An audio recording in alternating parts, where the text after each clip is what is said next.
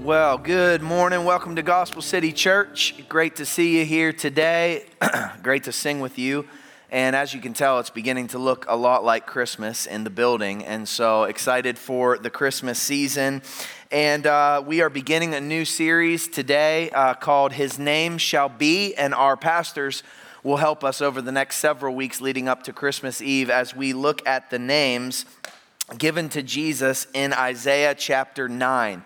So I want you to go ahead and we'll start there. Go ahead and open your Bibles to Isaiah chapter 9, and we'll kind of allow verses 6 and 7 to be our starting point each week of this series, and we will hone in on a specific name. So I want to encourage you as the people of God, Gospel City Church, go ahead and meditate on Isaiah chapter 9, 6 and 7 throughout this season and allow it to lead you to focus your heart on Christ for Christmas. But something else that I'm really excited about are these devotionals that you got when you came in the door, or if you didn't get one, grab one or two on your way out. You can give it to a friend, maybe walk with a coworker through it. But this is all in-house made, and so excited about that. Several from our congregation and on our staff contributed, but there are devotionals for each day of the Advent week leading up to Christmas. And on Mondays and Fridays, there's prayer points and praise points so that you can pray. And then on Wednesdays, there's a carol in there that you can sing as a family, or you can meditate on the lyrics of that hymn and a little bit of history. And so really excited about these Advent devotionals. We'll talk a little more about Advent in just a moment. But as we get started this morning, let's allow God's word to speak over us. And let's get our eyes on a copy of Isaiah chapter 9. I'll read verses 6 and 7 and pray, and we will begin together. Now hear the word of the Lord. For to us a child is born, to us a son is given, and the government shall be upon his shoulder. And his name shall be called Wonderful Counselor, Mighty God, Everlasting Father, Prince of Peace. Of the increase of his government and of peace there will be no end. On the throne of David and over his kingdom, to establish it and to uphold it with justice and with righteousness from this time forth and forevermore. The zeal of the Lord of hosts will do this. Let's pray together. Father, we come and we center our hearts on Jesus Christ as we enter the Advent season, the Christmas season. And Lord, we understand that there are so many distractions that this world has to offer us, so many things that would try to pull our attention away from the main thing. But Lord, we this morning want to center ourselves on Jesus, the center of unbroken praise. Lord, you are high and lifted up, and you came so many years ago, and you rose again from the dead, and you are seated on high. We just sang so many songs of your victory. Lord, that's where we want to center our hopes and our anticipation this Christmas season. And so would you help us to not be distracted by the things of this world, but to hold fast to the truths of the gospel of Jesus Christ. We remember what Christ did when he came, and we anticipate that he will come again. Guide us even today as we look to your word. In Jesus' name we pray. Amen. Now, as we get started, we're going to look at Jesus the Messiah as the wonderful counselor today, and then we'll also look at the first week of Advent, which is hope. I don't know if you observed Advent as a family growing up. I did not. That was not a word that I was really super familiar with. It's become more popular in Protestant churches or some of our churches in these day and ages, and it's really not a biblical word, but here's a definition for Advent. Advent is the arrival of a notable person, thing, or event. So you can imagine for a believer, we are anticipating the arrival of King Jesus at Christmas time. So many other things could grab your attention, but we want to focus on the advent of Jesus, the fact that he came and the fact that he will come again. So in my house, we have an Advent wreath that looks a little bit like this one, and it's prettier. My wife makes it prettier, and it's got 5 candles. So you got a candle for hope and for joy and for love and for peace, and the center candle represents Jesus. And a phenomena kind of happens in my house when we we light one candle to start on the first day of each week. So each Sunday leading up to Christmas, and then you'll light the Jesus candle on Christmas Day. How many of you do Advent somewhere similar like this in your house? Anybody? Oh man, I am weird. That's funny. Well, if you want to do it, it's kind of fun. But here's what happens. So my kids get excited about it, and they're like, they always are asking my wife, is it time to light the next candle? Is it time to light the next candle? And it creates sort of this anticipation that every night as we do family worship and as we read a devotional and as we light a candle and we sing a carol, those kinds of things, it's leading toward a progression where we will eventually get to the big candle. That's Jesus. And that's the emotion that we as believers, that's an appropriate emotion to accompany the Advent season or the Christmas season for the believer, because we're waiting for something, we're longing for something to happen. So I know you don't light candles in your house, but I light candles here at this church. And so I'm going to light the hope candle, and I'm going to pray it stays lit, because the last service it didn't. And so the hope candle's going on. Here's the big idea that we want to look at today. Christian hope is future faith in what the wonderful Counselor has done and will do. Christian hope is future faith in what the wonderful Counselor has done and will do. So I don't know about you, but in my family, when the traditions start, that's when the hoping starts around the Christmas season. And you probably noticed they tried to bring in Christmas early this year. So some of you have been on the Christmas music train since October, and that's just messed up. My wife and I have fought to try to be the holiday purists that Pastor Tyler Holder talked about several years ago. So we saved the Christmas music for this past Friday when we drove home from Tennessee, and we listened to Christmas music. And this is the weekend that we would typically bust out the Christmas decorations. I went into Walmart the day after Halloween, and it looked like Christmas had thrown up inside of Walmart. And I'm just like, how is this happening? And then I wrote in my notes that when the Clutnati family goes and gets our Christmas tree, and I put in my notes that yesterday we went to get that. That didn't happen because some unforeseen things. The Grinch dropped off sickness at my house, so we weren't able to go get our Christmas tree. But typically, when the Clutnati family goes and gets their tree the day or two after Thanksgiving, that's when my kids start to hope that Christmas is coming. Maybe it's the same for you. You start to hope that Christmas is coming. You start to hope that you'll get certain gifts, or you'll be able to give certain gifts. Maybe you hope that you'll get to see family and friends. Some of you probably hope you don't have to see family and friends at all. And you can keep that between you and the Lord. But life is full of moments and events that get our hopes up, aren't they? Our hopes are constantly up. So let me give you just a basic definition for hope. Hope is a feeling of expectation and desire for a certain thing to happen. Pretty elementary, a feeling or expectation and desire for a certain thing to happen. But that's exactly why I think our hopes are constantly up as human beings. Because as humans, we have a lot of desires, we have a lot of expectations, and I would suggest that we are always hoping for something. Therefore, we are often left feeling hopeless, because it doesn't take long for this life to let us know that life will not go our way. The world that we live in is broken. The world is full of heartache. This world is full of sickness and disease and death. And the world is full of evil and hatred and idolatry. And so the question this morning is this: where do you turn when life lets you know that all of your temporal hopes will not be fulfilled in this life? Commercialized Christmas is sure to let you down. And the gadget that you wanted this year, it will be outdated next year, and it will let you down. And the most wonderful time of the year will quickly let you know that it's not so wonderful. And so that's where Christian hope comes in. Christian hope is tied to something so much more wonderful than a holiday. In fact, Isaiah 9 points us to someone who is not only wonderful, but he is the wonderful Counselor. Now, I want to give you what I think is the difference between Christian hope and worldly hope. So it's on the screens. Christian hope is rooted in certainty, not desire. Christian hope is rooted in certainty, not desire. So you might say, I hope that I get this really great gift for Christmas. That's rooted in your desire.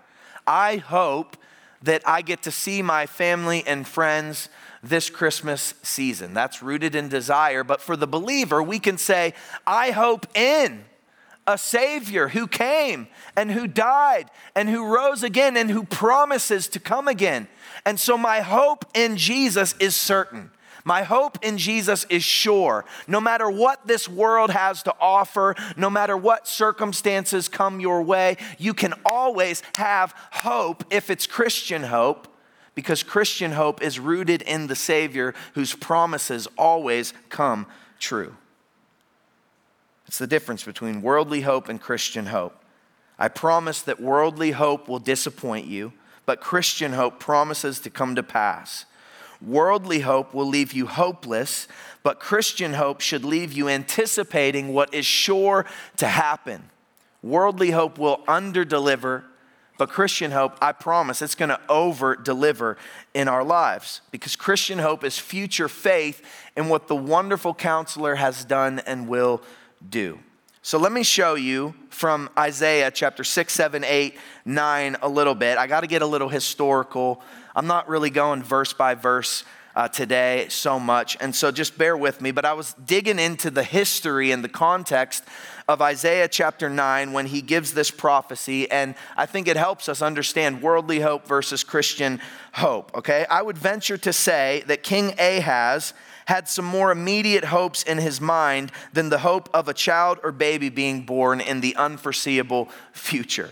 Okay, so Isaiah gives this prophecy in Isaiah chapter 9, 7 centuries before Jesus was ever born. 700 years before Jesus was born, Isaiah is talking about a child that would be given, a son that would be born, whose name would be called Wonderful Counselor. So King Ahaz was at the time the king of Judah. He was not a God-fearing king. He did not follow Yahweh. Rather, he put his hope in the gods and the nations that were surrounding Israel. So 2 Kings 16:3 says this about King Ahaz. It characterized him as a wicked man who walked in the way of the kings of Israel. But like any human being, God-fearing or not, Ahaz had hope that his kingdom would withstand the political unrest of the day. Ahaz feared Israel and Syria, which were to the north, and they had planned to overthrow the kingdom of Judah and come and attack, and Ahaz was fearing that his kingdom was coming to an end. You think that we live in political unrest and discord today? They lived in political unrest in the day of Isaiah. So all of this discord was between the kingdoms of Israel and Judah. The kingdom of Israel were the 10 tribes north of Jerusalem. The kingdom of Judah was Jerusalem on down and south, and that's where Ahaz was king. But even with all of that unrest and that fighting between these kingdoms that were supposed to be united, the Assyrian Empire posed an even greater threat.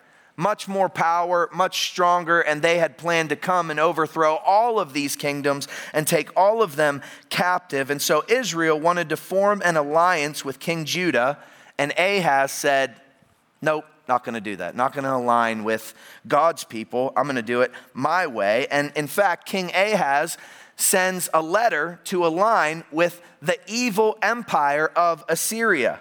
In 2 Kings verses 16, we see that Ahaz took the silver and gold from the house of the Lord, and they sent it as a present to the king of Assyria.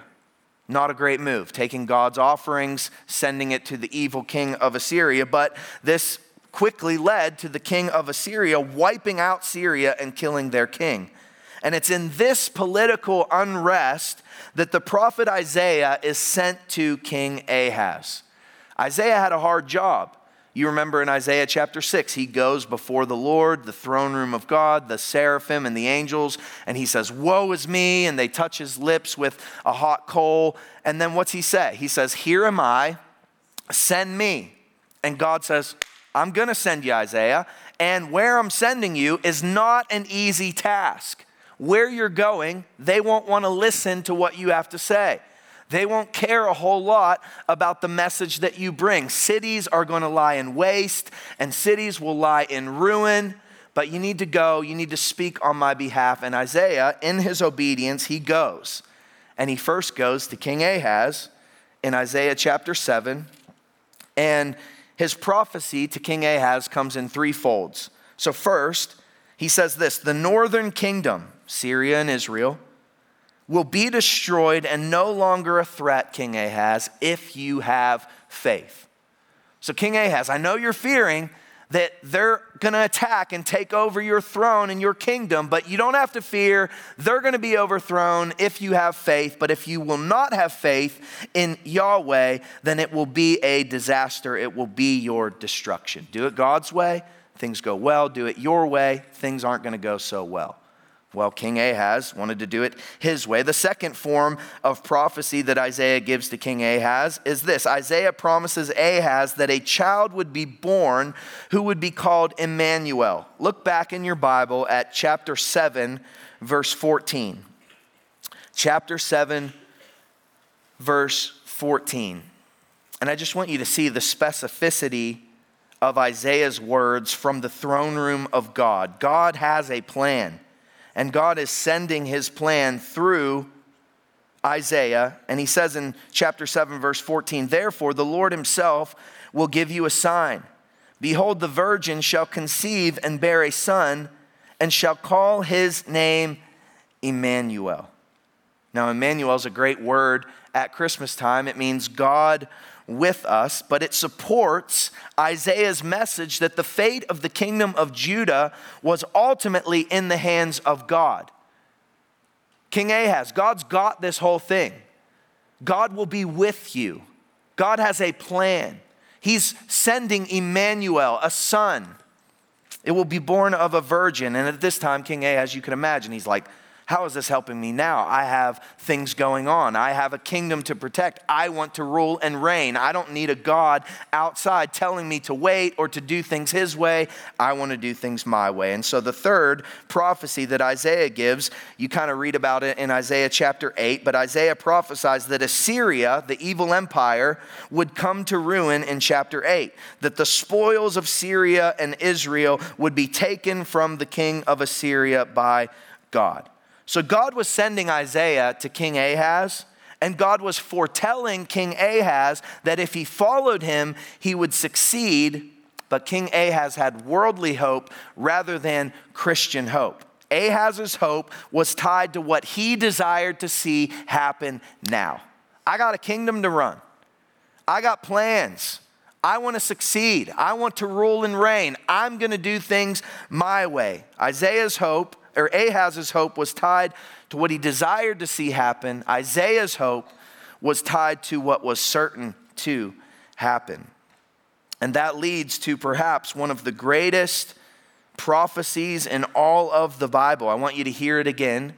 Written 700 years before Jesus ever came. Isaiah 9 verse 6.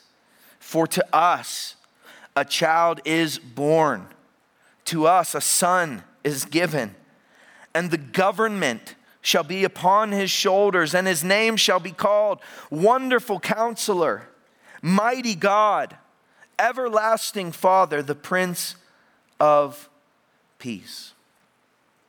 King Ahaz needed to have future faith. Future faith in what his God said would come to pass. How much more can you and I have future faith in all that Jesus has said and done because of what he has already come and done? In Matthew, we see the fulfillment of this child just as Isaiah said. Matthew 1:21 through 23. She will bear a son, and you shall call his name Jesus, for he will save his people from their sins. All this took place to fulfill what the Lord had spoken by the prophet. Behold, the virgin shall conceive and bear a son, and they shall call his name Emmanuel, which means God with us. The New Testament fulfills the prophecy of the Old Testament. Therefore, believers hope in what the Bible tells us is certain to happen. This is Christian hope, future faith in what God has said will come to pass.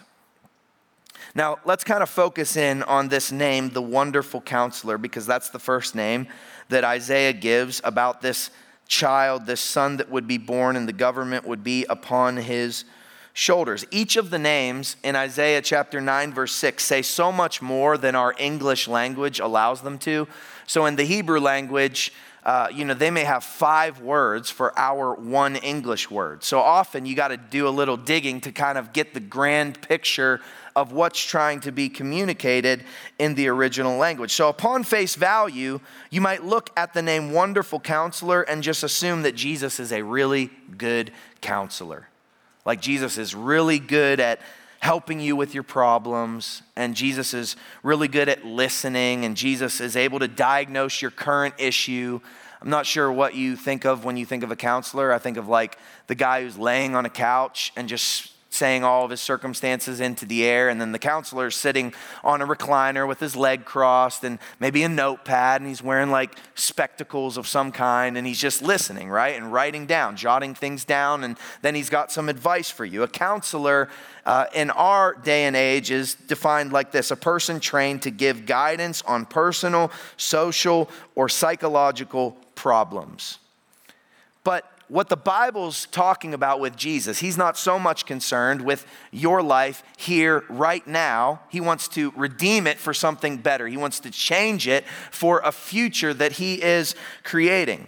So the word Wonderful Counselor in the Bible says it this way. Wonderful Counselor in the Hebrew language is Pele Yawetz. Okay, that's the Hebrew word for Wonderful Counselor, Pele Yawetz. And the first thing to note about this name is that both of these words are nouns. These are both nouns. Wonderful is not an adjective describing how Jesus counsels. Jesus is the wonderful. So the Hebrew word Pele, which means wonderful, is used in the Bible of things that are unusual and beyond the capability of man. It speaks often of mysterious things or difficult things.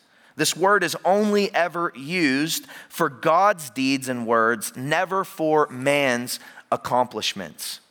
So at times in the Bible that describes something among men that is out of the ordinary or beyond explanation, but most often the word Pele is describing something supernatural that could only come from God. So you may have had wonderful turkey on Thanksgiving, and you may have wonderful holiday traditions in your home. Your home may look wonderful as you've decorated for Christmas, but only Jesus is Pele in the Hebrew sense. He's on another stratosphere when it comes to the word wonderful. He is full of wonder. He causes us to stand back and to stand in awe. This is this baby, this son that would be given.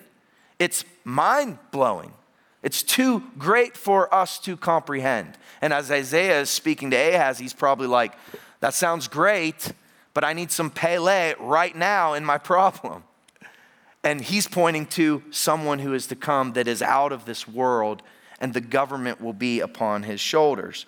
So in particular, this word, it's used 13 times as a noun in the Bible. And each time that it's used, it refers to either the exile, it refers to the Davidic promises, it refers to the Lord's counsel, or Isaiah ties it to the miracle of changing the sinner's heart.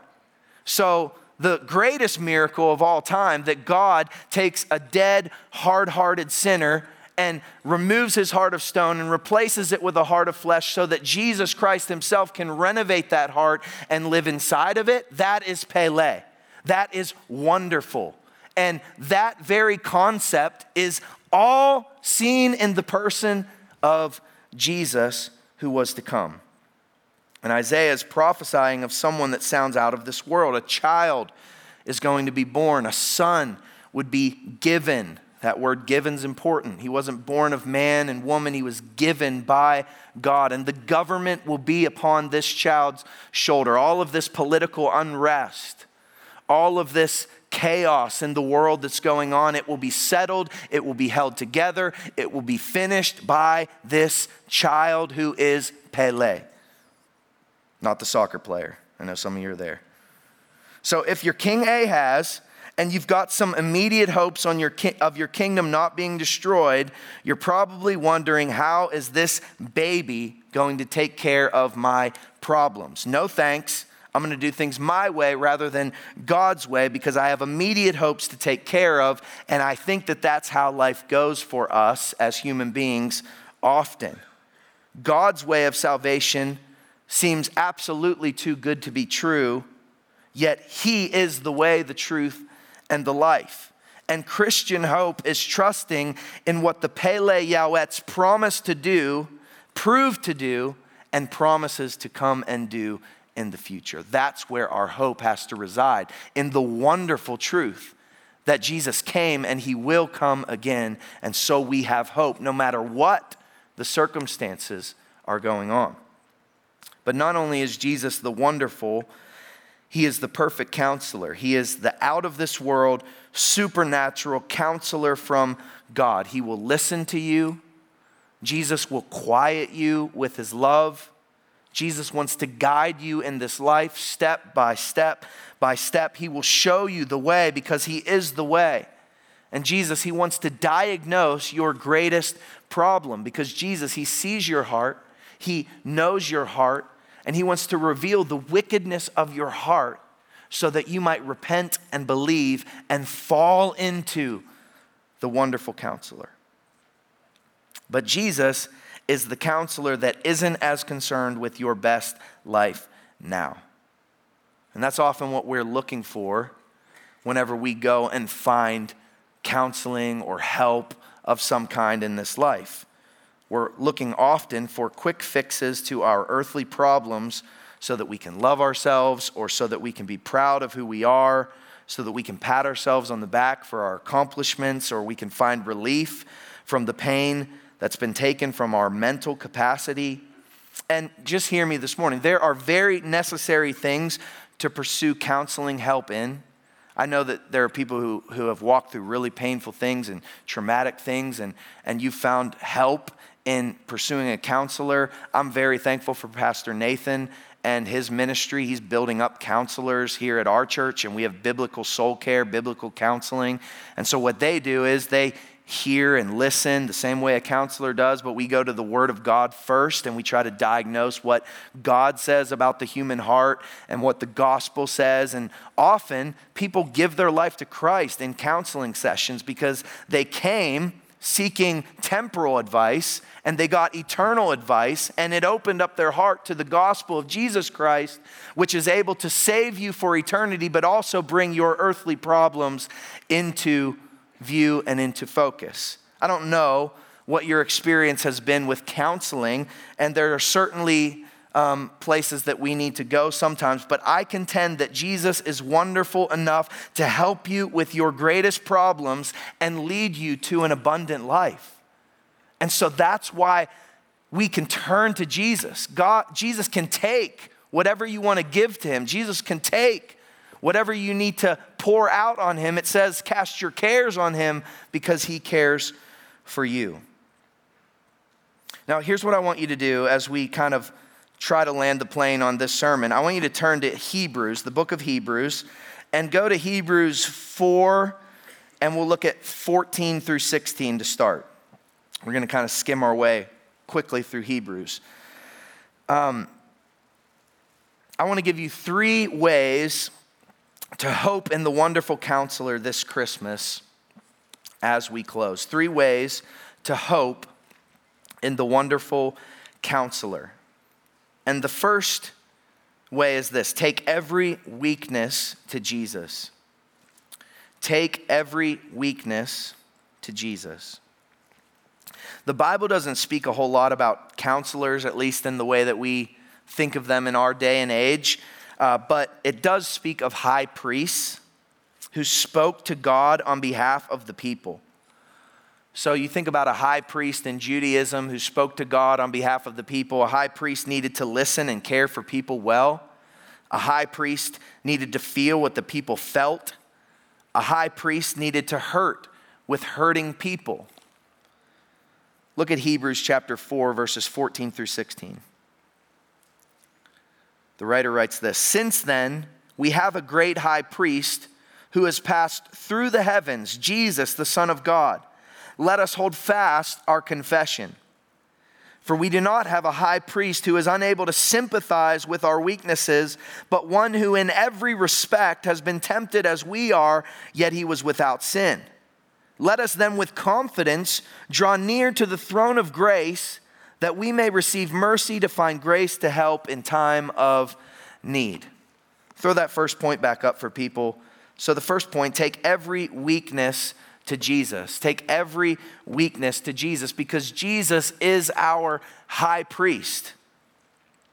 Because he was born as a baby and because he had a human upbringing, Jesus is very aware of the pain and the trauma and the disappointment and the suffering that is brought on by a world like ours.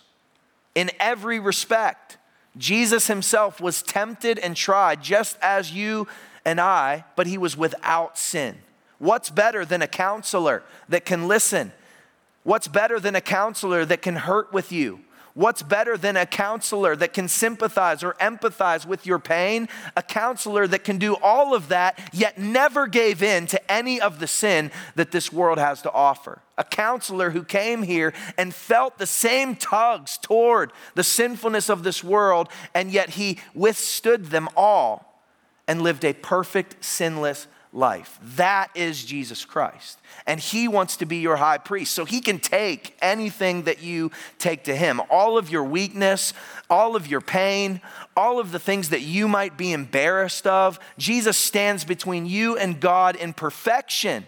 And he opens his hands to you. And because of the cross, he says, come to me. Lay it on me. Bring it all to me. And he'll empathize with you. He'll sympathize with you. He'll lead you toward everlasting life. And so just as you take your problems to a counselor, take your pain, take your suffering, take your circumstances, take your hurt, take your embarrassment, take your shame to Jesus. He's perfect and he's loving and he's there to listen. And because he stands between you and God, you don't need anyone. You don't need a priest on this earth anymore because of the cross and Christ's sacrifice of his innocent, perfect, precious life. And because he rose again from the dead and is seated on high, when you take your problems to him, he offers them to God. And God doesn't look at you and see a sinner. God doesn't look at you and see your wounds. God doesn't look at you and see your pain. God looks at you and sees his beloved Son who took it all and who was nailed to a cross in your place for your sins. That's a beautiful thing about the wonderful counselor who came so many years ago. So take your weakness to Jesus. Number 2, though, obey the example and counsel of Jesus. Obey the example and counsel from the wonderful counselor. It does no good to have a counselor and to not follow his or her counsel. So many people will go and get counseling and they'll get advice and they'll get steps toward walking a better life, and yet you walk away and you don't obey. You don't follow what the counsel that you've been given. Look at Hebrews 5, 7 through 10. Maybe turn a page in your Bible. 5, 7 through 10. In the days of his flesh. So that's wonderful confirmation that Jesus himself had days in his flesh. Jesus offered up prayers and supplications with loud cries and tears. Does it encourage you that Jesus had loud cries and tears that he offered up to God? That speaks of his humanness. The creator of the universe here on this earth, crying out to God for help. That should encourage you today. To him who was able to save him from death, and he was heard because of his reverence. Verse 8, although he was a son, he learned obedience through what he suffered. Amazing verse. Although he was a son, he learned obedience through what he suffered. And being made perfect, he became the source of eternal salvation to all who obey him, being designated by God a high priest after the order of Melchizedek. Jesus is the source of eternal life to all who obey him. Not just recite the right words, not just recite the counsel that was given, those who obey him, just as he obeyed his Father as he walked on this earth. This is why his counsel is so much more wonderful than anything temporal. Through Jesus, you have hope in what is certain and not desired. So you got to ask the question, what counsel should I obey? What is the counsel of Jesus? And some of the best counseling advice Jesus ever gave. It's all through the Gospels, his time on earth. But here's three. Matthew 16:24. If anyone would come after me, let him deny himself and take up his cross and follow me. Let me deny the things of this world. Let me deny my own desires, my greatest hopes on this earth. Let me set them aside so that I might follow Christ and hope in him alone. That's his counsel. Are you willing to obey? John 14:6, Jesus said, I am the way, the truth, and the life. No one comes to the Father except through me. You want a relationship with the God of glory? Then you have to go through the wonderful counselor who knows your heart, who sees your pain, and who wants to renovate it into his home like we talked about last week. John 8:12, I am the light of the world. Whoever follows me will not walk in darkness, but will have the light of life. Jesus' counsel goes on, and it has to do with you giving up your rights to follow him. You giving up the passions and desires of your flesh to follow him. Yes, life is hard. Yes, trials and tribulations come. But you will learn obedience through the suffering of this world, and it is making you perfect so that one day you will stand before him in all of his perfection. Why didn't Jesus come the first time and just take us all back to heaven? Because he's the only one perfect enough to be there. He had to do something in our hearts and in our lives so that he could prepare us for the eternal weight of glory that awaits us in Christ when he comes again. God is doing something in you here and now, and you should be anxiously waiting for his return. That is the emotion of Advent. That is the emotion of Christmas as we long and wait for his return. It's giving up your control of the world, knowing that he has the keys to a better world, a perfect kingdom, and his counsel is so wonderful that it gives you a new heart that will give you access into his kingdom. And number 3 this morning, third way to hope in the wonderful counselor, anticipate the promised arrival of Jesus. Anticipate the promised arrival of Jesus. Advent is the arrival of a notable person, thing, or event. And for the believer, we long and we wait and we anticipate and we hope in the certain arrival of King Jesus, who will come not like a lamb, but like a lion, like a conquering king, to gather all of us who are in Christ into his body. I want you to look at Hebrews 10:23 through 25. Flip a couple pages. Look back one page at chapter 9, verse 27 and 28. I woke up to a text from Mitch, Pastor Mitch, this morning when my power went out at 6 a.m. And the text said, I read your last point. You should check out chapter 9, verse 28. I was like, you're right, that's better. So chapter 9, verse 27, and just as it is appointed for man to die once, and after that comes judgment, verse 28 of chapter 9, so Christ, having been offered once to bear the sins of many, will appear a second time, not to deal with sin, but to save those who are eagerly waiting for him. That's Christmas. Eagerly waiting for him. That's Christmas. Eagerly waiting for Jesus. Now look at chapter 10, verse 23. Let us then hold fast to our confession of hope. Let us hold fast the confession of our hope. That's Christian hope. It's certain to happen without wavering. For he who promised is faithful. Future faith in what the faithful one will do. Verse 24, let us consider how to stir one another up to love and good works through this season. Verse 25, not neglecting to meet together, as is the habit of some, but encouraging one another. And all the more as you see the day drawing near. What day? The day that Jesus Christ will return. That is what we are waiting for. That is what we are longing for. That is what we are putting our hope in. No matter what this world offers, our hope is set in eternity, and Jesus will come again.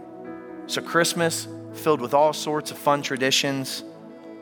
Yes, it's fun to give gifts and get gifts. Yeah, it's fun to see family and friends, but commercialized Christmas will absolutely let you down. So man, get your hopes up and get your anticipation up, because you never know the day or the hour when the wonderful counselor will arrive again, but you can be sure that he will come.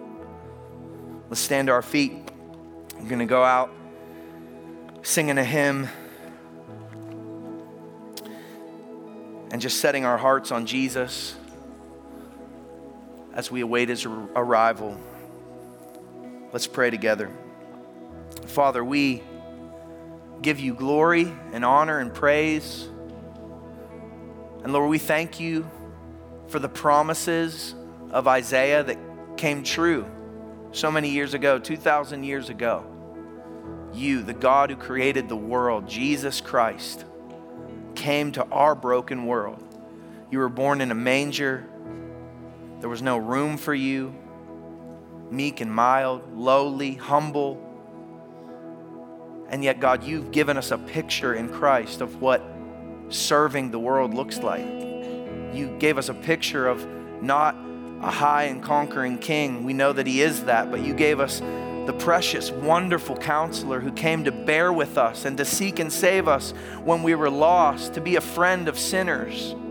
And so, Lord, as we step into this Christmas season, would you help our hearts and our minds to be saturated on Jesus Christ? Would you help us to be focused on the hope that is sure and certain to happen because of what Christ has done? Would you help us as parents and as grandparents to point our kids toward the real meaning of Christmas? Would you help us to make our homes and the evenings in our homes a place where we set our minds on Christ and anticipate the coming of Jesus? Would you help us to open the Word and to sing truths about God in those spaces? And would it all build an anticipation and a hope for the wonderful counselor to come again? God, how we long for you, we wait for you. In Jesus' name we pray. Amen. Come on, let's sing this.